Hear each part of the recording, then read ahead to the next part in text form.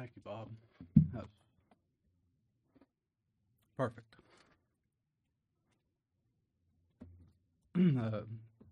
Good evening. If you will, turn to John 16.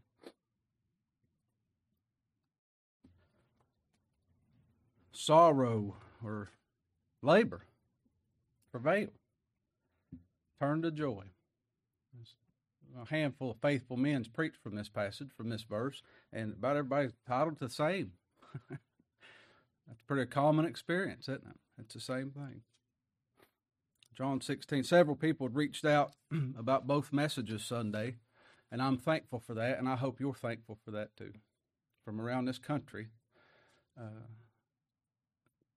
us preaching the gospel is blessing God's people, and I hope that makes your labors a little easier. I was just thinking about sorrows. We're going to look at that for a minute. The Lord said you're going to have some sorrows, and I'm going to turn them into joy. And I thought of that time when the Lord come to his people. There was 11 of them there. One was 12 total. 11 of them was his, one was the devil. And he took bread, and he sat down with the 12, and he ate with them. And he said, "Verily I say unto you, that one of you is going to betray me."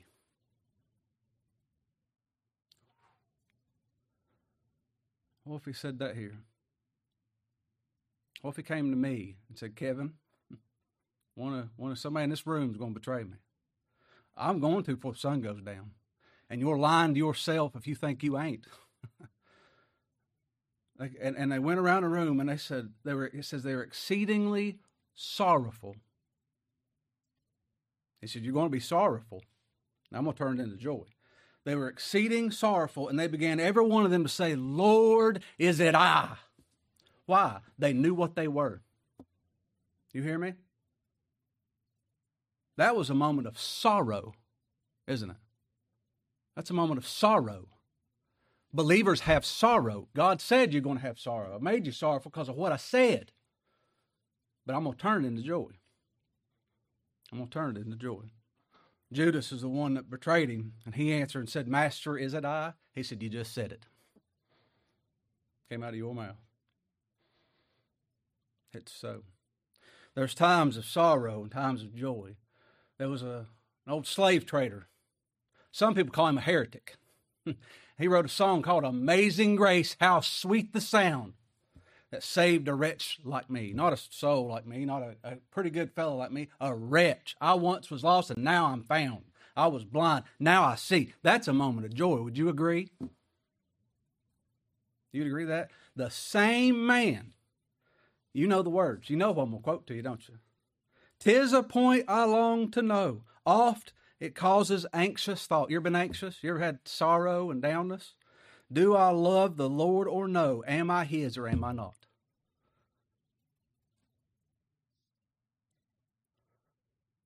All right. John 16. Verse 16. "A little while, and ye shall not see me. Again, a little while, and ye shall see me, because I go to the Father." And then said some of his disciples among themselves, "What is this that he saith unto us? A little while, and ye shall not see me, and again a little while, ye shall see me, and because I go to the Father." What is he saying? They said, therefore, "What is this he saith? A little while." We cannot tell what he saith. They don't understand what he's saying, do they? Do you understand everything? Some people think they do. The apostles did. There's a whole lot more. The more I read, the more I study, the more the Lord reveals to me, the more I realize I don't know much. I know whom. But there's a whole lot of things we ain't got a handle on, do we? Now, Jesus, verse 19, knew that they were desirous to ask him. They just itching at, "What do you mean?" And they couldn't get the guts up. And he saith unto them, "Do ye inquire among yourselves of that I said, a little while? And ye shall not see me again, in a little while ye shall see me." I'm thankful as he says these a little whiles. I hope I remember to tell you this at the end. If the Lord tells us, if you're going to have pain, and they say it's going to last 30 seconds, and then you'll be fine, you say, "All right, just do it." Take a Band-Aid off, right? If you know it's going to be short, it makes it a little more bearable, isn't it? I'm going to have a birthday coming up soon, 43 years. I know I'm a baby, right? Don't despise my youth like that. And it's going to be that fast. I'm going to be 95 and on a deathbed or however old the Lord is pleased to let me be. And I'm going to say, well, that was a vapor, wasn't it? That was quick. Bob, how long ago was it when you were 16? That fast? It's quick. Just a little while. A wise believer of old said it ain't going to be as long as it has been. We're on a downhill pool. You'll be all right. A little while. Imagine God speaking that in your heart. A little while. Just a little bit. You'll be all right. He said, they wanted to ask it. What do you mean by this? Verse 20, he says, verily, verily, I say unto you, that ye shall weep and lament, but the world's going to rejoice. What's coming up? This hour, he keeps talking about this hour. My hour's not yet come. And he said, Lord, Father, now's the hour come. He said, the world's going to rejoice. I think they won. You're going to weep and lament. And ye shall be sorrowful, but your sorrow shall be turned into joy. You're about to go through something immensely painful. And when the Lord says you're about to be real sorrowful, I don't think you're going to go. It's not been my experience or the experience of believers to go, well, I kind of feel a little down about that. You're going to be crushed. You're going to be crushed. Peter stood up and he said, I'll die with you. And then what happened? What about good, faithful Peter, huh? A 13-year-old girl made him cower. You think he's professing his love to the Lord when he's like, you know what, I love the Lord. But no, honey, I don't know him. What's wrong with you? And cussed a little teenager. And then he locked eyes with the Lord. And he wept. He was crushed by sin, wasn't it? Sorrowful. But that sorrow you're going to have, ye shall be sorrowful, but your sorrow shall be turned into joy. Now, if they didn't realize he's going to the Father, they ain't going to see him, and he's coming back, and we're going to see him, and you got a handle on that? So he gives them an illustration. He gives them a parable, as some would word it, some translations. Gives them an illustration, verse 21. A woman, when she is in travail, hath sorrow, because her hour is come. My hour is coming. That's what he's looking for, isn't it? He said, just like the same way, a woman, when she is in travail, hath sorrow, because her hour is come. But as soon as she has delivered the child, she remembereth no more the anguish. For joy that a man is born into the world. That's why. We'll be turning here in a second. But why do women have, why does it hurt when you have babies? Sin. That's it. That's it. When that hours come, sometimes 37 hours, sometimes in the middle of the night, sometimes in the middle of the day. When that hours come, or hours, there's travail because of sin. And when that is put away, life is there, it's joy. It had to happen. You can't keep it from happening. That baby's coming out one way or the other, isn't it? If there's going to be life, it's coming out. Pain's going to happen. And then when it's over, there's joy. There's joy. The Lord bore our grief and our sorrow and our pain, our sin, and us. Every tear he kept in a bottle, and he bore it on that cross, and he died. For a wretch, you're looking at him. But some people have a real hard time finding out their pastor's a sinner. Do you know that? They'll go through a series of name calling. It ends up antinomian once you really get to know him. You say, well, you ain't got no laws on you at all. I've seen it happen over and over and over again. And God came in this world to save sinners. I'm chief of them. That's good news, isn't it? Good news if you're a sinner. He hung on that cross, and when that sin was put away, that cause of the travail, life's there and joys come. There's no, I'm going to the end of my notes first. You just get all the good stuff up front. There's no stillborns from that travail on the cross. He didn't try real hard, and, well, that one ain't going to make it. I will not lose one, he said. I will not lose one. These apostles are already troubled. They don't understand what the Lord's saying. We get it, don't we? We know exactly what he's saying. He's like, I'm going away, and I'm going to come back. You'll see me as I'm walking, and then I'm going to go to the Lord, and then I'm coming back again. for everybody, right? We understand that, but their whole spiritual life, when the Lord looked at them and said, follow me, that's the same thing as saying live, right? Follow me. From that point until right now, their entire spiritual life, they've had the Lord physically in their presence. And he says, I'm not going to be with you. And we can't imagine a life without you. That's all we know. Other side of the coin, us. We since the Lord gave you life, you haven't physically, the human body of the Lord Jesus Christ, be with you that whole time. He's with us always.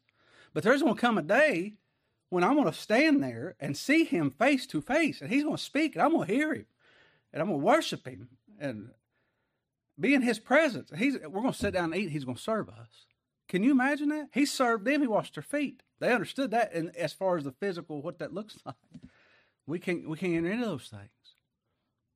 We can't enter into it, can we? It caused confusion. It caused sorrow for them because he said, I'm going away. Now, it don't cause sorrow for us to say we're going to be with him in glory and be made like him, conformed to his image, holy and unblameable, unreprovable, and there'll never be any more sorrow. I believe that, but that causes confusion because my brain can't enter into it. It's so, I believe it. We have a hard time understanding that, don't we? Peter said, whom having not seen ye love, whom now you see him not, yet believing, you rejoice with joy. And he gives the magnitude of that joy. He says, unspeakable. Peter called it unspeakable joy and full of glory. I hope I'm going to try to speak about it. It's an unspeakable joy. It's amazing grace. But we have to tell somebody, don't we? I hope he'll let me. The context of what we're looking at here in John 16. Remember, this is all the same night. The Lord's speaking to his 11 that he's going to send out in the world. And he's bore the brunt of everything up to this point. And he said, now it's your turn. He's speaking concerning preaching. You're going to go out. I'm going to leave. This is what I'm going to do. But now you're going to be left and you're going to be here to preach. And you're going to have some sorrow while you're doing that. But I'll turn it into joy. He says there in verse 2. He said, they shall put you out of the synagogues, yea, and the time cometh that whosoever killeth you will think that he doeth God service. I could go down a list of faithful preachers in our generation right now that there's people lined up, said if we could just get them out of that pulpit, we'd be doing God a favor. If it was legal, we'd kill them. That's sorrowful, isn't it? It's not a surprise. The Lord told us it's going to happen, but there's sorrow involved, isn't it? This is all the same night. And just like a father does to his children, my dad did that. I think the Lord laid it on his heart. He was going home soon. And he tried to tell me everything he could before he left. I turned 18, and he was like, I got to teach you how to mix gas to put in weed eaters. I said, Dad, I've been mixing gas, put in weed eaters for 15 years. I was 4 years old. I know how to do it. He said, just hush and listen. Our Lord's with his people, and he's given them a lot of instruction. And he says that you ain't going to understand it now. It's going to sink in later, isn't it? He says in verse 4, he said, but these things have I told you, that when the time shall come, you may remember that I told you of them. And these things I said not unto you at the beginning, because I was with you. There's going to come a time, you don't understand right now, but just wait. Wait, and the Lord's going to reveal it to you. He's going to teach his people, isn't he? We always think we're going to be the ones that's going to teach them. He has to. He's going to carry it out. There in verse 6, he says, because I've said these things unto you, sorrow hath filled your heart. Sorrow has. But remember, he gives that illustration of a woman in travail. If you will, look back at Genesis 3. Look here in Genesis chapter 3.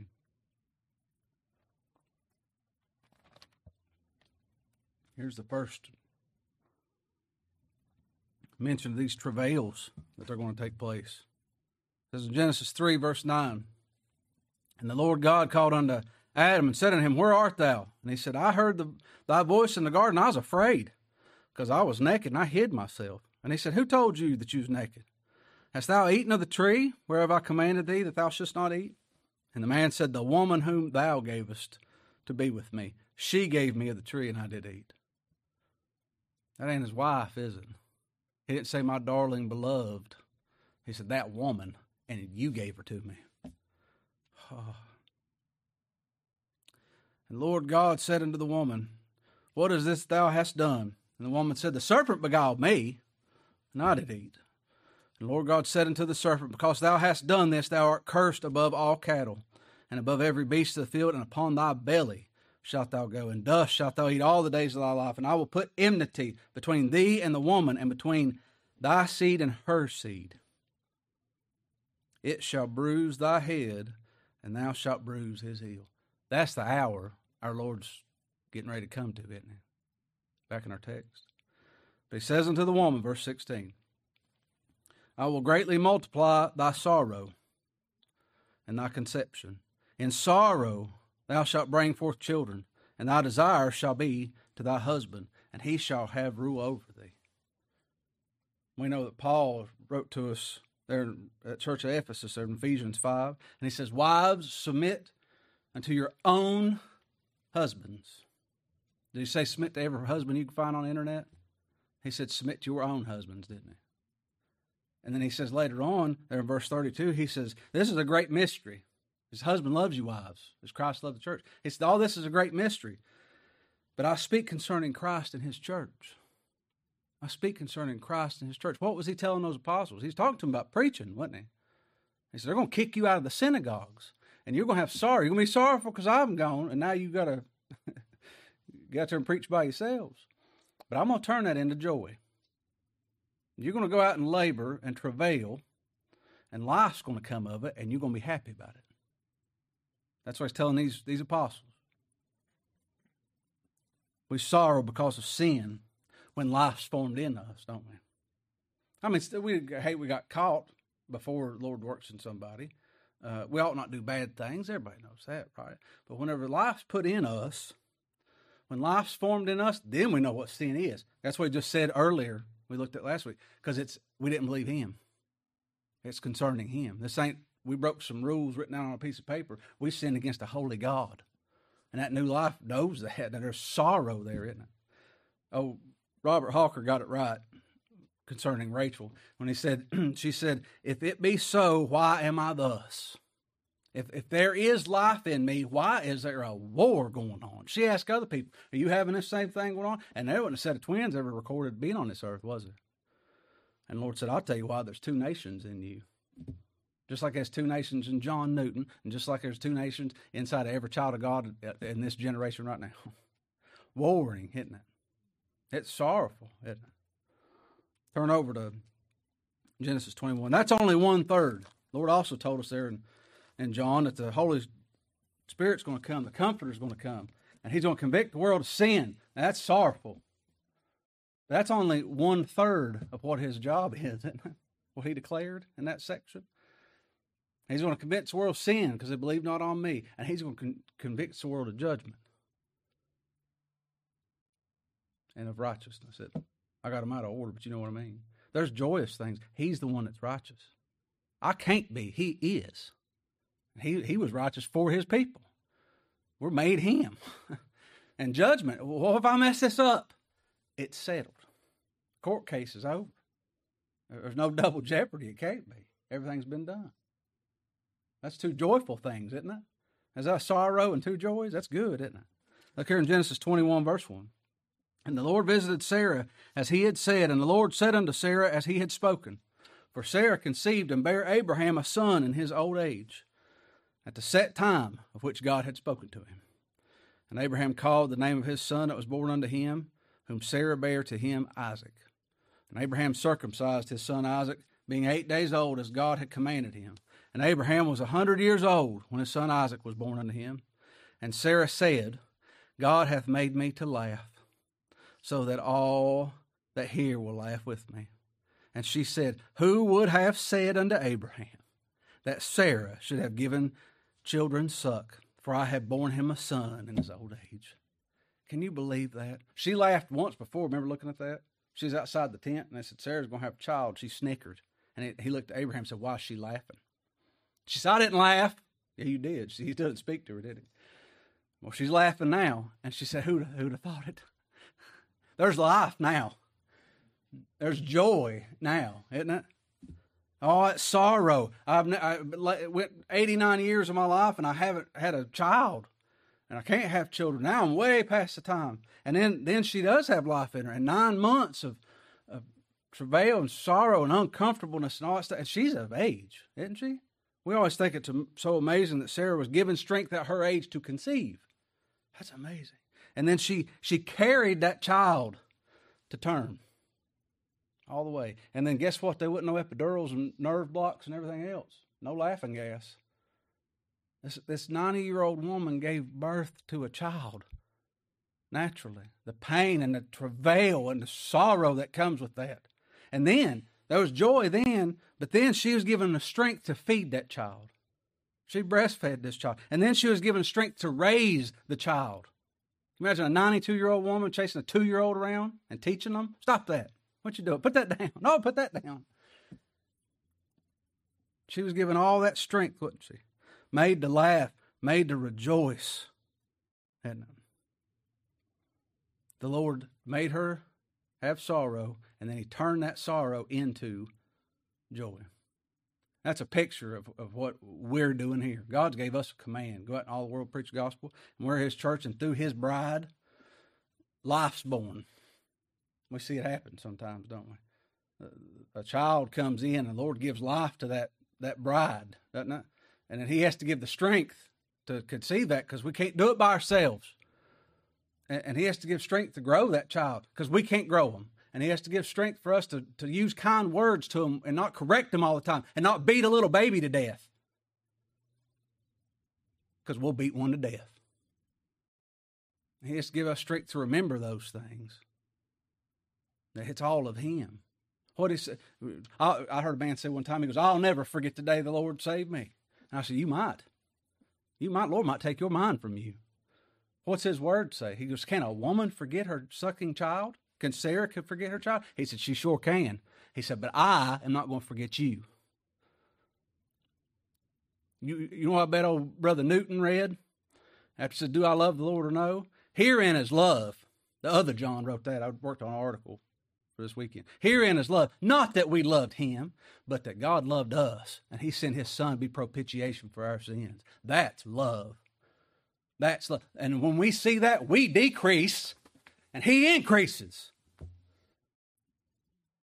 Or it's a math formula at a theology. At a seminary or something. I don't know what to tell you. That's dead. Life that he gives decreases. We grow down and he goes up. He has to do that, doesn't he? All this amazing stuff physically that happened to Sarah. How much more amazing is it that we're given spiritual life? Isn't that you talk about the miracle of life. That's amazing. That's amazing grace, isn't it? How does that take place? Well, you're going to have to believe him. You're going to have to hear about him, ain't you? And for somebody to talk about him, he's going to have to give them a voice to speak and give you ears to hear. And they're going to have to be sent, isn't it? And then what are they going to do when they show up? Here's what Paul said. My little children, called them children, didn't he? Of whom I travail in birth again until Christ be formed in you. You get that? He labored. Laboring for a message and laboring to care for people and laboring when to call and comfort and when to leave them alone and get out of the way and don't muddy up the waters when God's working. Because there might be life in them. Maybe, just maybe. And if it be so, Lord, why am I thus? And he says, hush, there's 2 nations in you. You be all right. Take this thorn from me, Lord. My grace is sufficient. You got to trust me. That's what he says. I tell you what, when God's taught me that and teaching me that, and I think he'll keep teaching me that, and when he does, I don't just clap my hands all day long. It's wonderful. There's sorrow. And he turns it into joy. Isn't that what happened when Moses and them come to that water at Marah as bitter? And they said, we can't drink this water. And he took the wood and threw it in the water. They didn't turn the dam on and get rid of all the water and then put fresh water in there, did they? He turned that water into sweetness, didn't he? Whenever he went to that wedding at Cana, that first miracle performed, he didn't say, dump out all them barrels and put some wine in them. He turned that water into wine. And when the Lord works in his people, that sorrow you feel, that emptiness, and Lord, your mercies are clean gone forever, and I'm alone, and I where are you? And then he shows his son. Oh, the sorrow you went through, it's all joy now, isn't it? It's all joy. And then same thing in Providence. You go through this life, and this trial's so hard, and I'm never going to make it, and the boat's going to sink, and And then what's your experience? If you've known the Lord more than 6 minutes, you look back 15 years and you say, I'm thankful for that. Even those times before the Lord ever revealed himself to me, my entire life leading up to this exact point, he's good. He's right. He's holy and he's just. And I ain't. And he come to die for sin. That's joyful. He's on his throne. I'm happy. I'm happy. And us, like little tiny children, shut the door, shut the door, shut the door. Give it 3 seconds, and then we're back to, oh no, another trial's come. What am I going to do?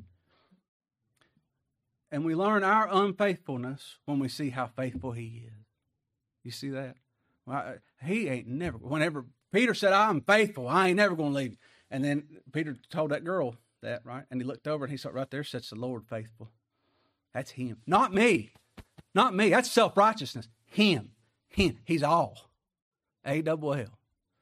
And you know what he did? His Father, before time, put me in him. And that's unbelievable. And that's what words you got? Made one with him. And everything, all that evil that I am, that I'm housed in right now, he was made that. And all the preciousness and the joy and the sweetness that he is, that's what we're made. God the Father looks on us and says, wonderful, perfect. Come into my presence. Well done. That's amazing. That's unspeakable joy. If he reveals that to somebody's heart, isn't it? Give yourself over lock, stock, and barrel to him. It's all yours, isn't it? We desire to know him more. Oh. Speaking of gaining wisdom, Solomon said, for much wisdom is much grief. He that increaseth knowledge increaseth sorrow. The Lord said, you're going to see a lot of joys in this earth, boys, but you're going to have some sorrow. And every time it turns into sorrow, I'm going to turn it right back into joy again. He's going to prove his word to be true to us. Isn't it? Paul said, this is involved the preaching of the gospel in the Lord's church and conceiving children. He told there in Thessalonica, he said, we give thanks to God always for you, making mention of you in our prayers, remembering without ceasing your work of faith, your labor, your travail of love. Turn over to 1 Corinthians 12 real quick. 1 Corinthians 12.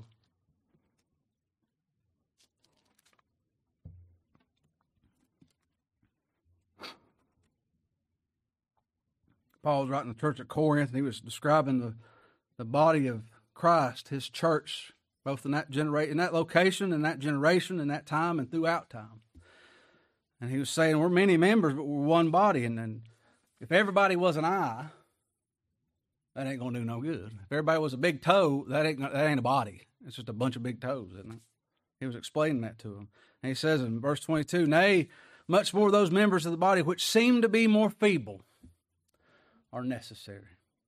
Those sorrows, those going through sorrows, those that's going through trouble, those going through grief, the one that seems the weakest among you, he said they're necessary. They're necessary. And those members of the body which think to be less honorable, upon these we bestow more abundant honor. And our uncomely parts have more abundant comeliness. He says, for our comely parts have no need, but God hath tempered the body together, having given it more abundant honor to that part which lacked. And there should be no schism in the body, but that the members should have the same care one for another. Those that he comes to us and he gives us personal sorrow, and he turns that into joy, and he works in us. We're going to run to be with those that have the same Father, don't we? We want to run to those in the same ship. And he says in verse 26, and whether one member suffer, they have sorrows, all the members suffer with it. And if one member be honored, then all members rejoice with it. That's what he was warning those apostles, and he said, they're going to kick you out of the synagogues. They're going to run you out of town, excommunicate you, and call you a heretic, and whisper like Satan into your ear and say, you ain't a child of God. What are you doing? You ain't a preacher. Get out of here. And the whole body suffers when that happens. If you know somebody to be a true minister, I wrote down a bunch of names. I know several pastors right now. They're trying to run them out of town and kill them if they could. That hurts me. That hurts you when you hear about it, doesn't it? Those things are sad because we're one body. And we share one another's sorrows. And those trials that we go through, and Paul says it so plainly, it's for all of us. If somebody comes down with cancer and gets ate up, that's for you. And that's for me. And that's for them and their kids or whoever, the whole body. It's for the whole body. And the Lord's going to turn it into joy. He's going to turn it into joy. He said in our text, "Verily, verily, I say unto you, that ye shall weep and lament, but the world shall rejoice." Everybody else have a good time. "And ye shall be sorrowful, but your sorrows shall be turned into joy." Why? What makes those sufferings and sorrows so bearable? We see his sufferings, don't we? He bore us. That's what makes it so tolerable. Paul said in Philippians 3 that I may know him and the power of his resurrection and the fellowship of his sufferings. A servant's not above his master, is he? He said that in John 15. He said, they persecute me, they're going to persecute you. Being made conformed to his death. Isaiah was sorrowful. He went to the Lord and he said, "Who hath believed our report? And to whom is the arm of the Lord revealed?" And he said, "He shall grow up before him as a tender plant, the arm of the Lord. And as a root out of dry ground, he hath no form nor comeliness. And when we shall see him, there's no beauty in him that will desire of him. He'll be despised and rejected of men, a man of sorrows." I think I got it rough. I saw a child of God one day just crying because of their sorrows in this life. And they said, if this hurts that bad, imagine how my Lord felt on a cross when he bore me. He was the man of sorrows, acquainted with grief. And we, as it were, we hid our faces from him. He was despised and we esteemed him not. It goes on in Isaiah 53:11. He said, the Father, he shall see the travail. That's the labor. That's the sorrow. That's the toil. He shall see the travail of his soul and shall be satisfied. That propitiation, because the Lord loved us, that acceptable bloody sacrifice, that mercy seat, he satisfied him. Satisfied everything. Knowledge shall be, by his knowledge shall my righteous servant justify many, for he shall bear their iniquities. There's no stillborn children from that labor on the cross. It said in Hebrews 12, "Wherefore, seeing we also are compassed about with so great a cloud of witnesses, let us," here's what we can do, "let us lay aside every weight and the sin which does so easily beset us," our unbelief. This can't be real, could it? "And let us run with patience the race that's set before us, looking unto Jesus, the author and the finisher of our faith, who for the joy," didn't we just read about all the sorrow and the travail of his soul? "For the joy that was set before him, he endured the cross, despising the shame, and is set down at the right hand of the throne of God." When you get a chance, look in Luke 24 and read about those that are walking that 7 miles back to a village called Emmaus. And they were real sad, weren't they? And they said, this is it. We thought he was going to sit on a throne. We thought for sure that was him. And he died and he's gone. And we don't see him no more. And he said, what manner of communication are these that you have with one another? Why are you sad? What's wrong with you? And they said, you from out of town? Don't you know what's going on? They said, Jesus of Nazareth, a prophet mighty in deed and word before God and all the people. The chief priests, they went and killed him. They crucified him. And we trusted he's going to redeem us. They didn't understand he just did. And they were astonished. So those women went there. They said, that tomb's empty, but I ain't taking their word for it.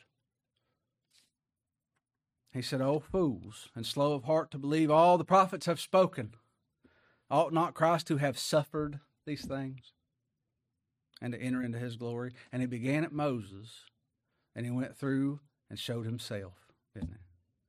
And said, you know that seed of the woman that she's going to travail and things over? That's me. You know that Passover lamb? It's me. He's told him that's the Christ, but that's the Messiah. The brazen serpent, that's him. He's lifted up. The scarlet lion, that's him. The kinsman redeemer, that's him. And then what happened? They sat down, and he blessed the bread, and he broke it. He broke the bread. What are we supposed to do when that bread's broken? We remember his body broken, don't we? We remember him. Why you remember? Because you forgot? And he said, do this in remembrance of me. We remember. And he handed it to him, and they realized it was him. And he's gone. And they said one to another, he vanished out of their sight, and said one to another, did not our hearts burn within us? You know what that's called? Worship. That's called worship. Did not our, somebody told me one time, I said, I don't know what you're talking about, that ain't right. I said, well, your heart ain't never burned in you. I don't know what to tell you. You might have had some sorrows or some down times, but when that sorrows turned into joy, they were so down, and then they heard Christ, and they heard Christ preach, and they heard Christ preach, and then he was revealed to them. Joy. Their hearts burned within them while he walked. And you know what they did? They rose up as soon as they had a work done in them, and they ran 7 miles back to Jerusalem to what? To the other 11. If he's turned our sorrow into joy, I want to be with somebody, because he ain't physically with us like he was with the apostles. I want to be with you, who he's turned your sorrow into joy too. I'm going to huddle up with you. What'd you leave in Emmaus? I don't care. It don't matter. I'm going to go where the Lord's people are. If it burns in us, don't it? Our hearts are made to burn. We gather together with those whose hearts burn too. One day, that's what happens now. With that preaching of Christ and the travail and the labor that you all get up early in the morning and go to work so you can provide for this work here and do these hard things. You stay up late at night, and you got to get dressed to come to church on Wednesdays and on Sundays, and you pray and you ask the Lord to be with us and bring a spirit and to call out his people and everything he's promised to do. But we ask him, we inquire of him, don't we? And then he does it. But this is a vapor. It's only a little while. Remember that? It's just a little while. It's going to be over. Then what? What about the suffering and joy then? It said in Revelation 21, and God shall wipe away all tears from their eyes, and there shall be no more death, neither sorrow. Neither sorrow. Only joy. That's a little while, isn't it? That's just a little while. It might be this evening. Could you imagine if he come now? And we get to see him, be made like him? And you talk about your heart burning in you then. We'd worship him in pureness and without sin, and as he ought to be worshipped. That's worship. And Lord, haste the day. Come. Nevertheless, Lord, come. I pray all of you who suffer, and I know a lot of you do because you tell me about it. You have sufferings in the body, of the mind, of the heart, of the flesh, or the family, or something. All of you who suffer for his name's sake, I hope it's turned into joy for you, unspeakable joy. I know it will be. If you're his, he suffered for you, it will be. I know it. I know it to be true. I pray he does it now. At least give you a foretaste. I know. Make us see him now. That'd be sweet, wouldn't it? That's pretty good.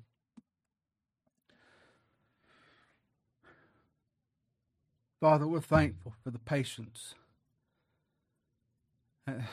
unimaginable long suffering you have towards your people, and the mercy that makes us both sorrowful and joyful at the same time, Lord. We know the cost for you to be just and the justifier, and how thankful we are. Lord, when the trials come and the suffering comes and the sorrows come, make us remember the words of our Lord, our King, and his faithfulness, and forgive us our unbelief and our sin. Carry us, Lord, as you've promised you will, till we're made like him. Be with our brethren that aren't here with us, and be with our brethren you haven't made alive yet. Mature us, Lord. Raise up men and raise up women in this congregation that you've, through sorrows, given wisdom to speak rightly and comfortably and peaceably, and make us patient to deal with those that are so young and so tender, Lord. Use us for your glory. We thank you, and we ask you these things only because of our Redeemer, his person and his work. Amen.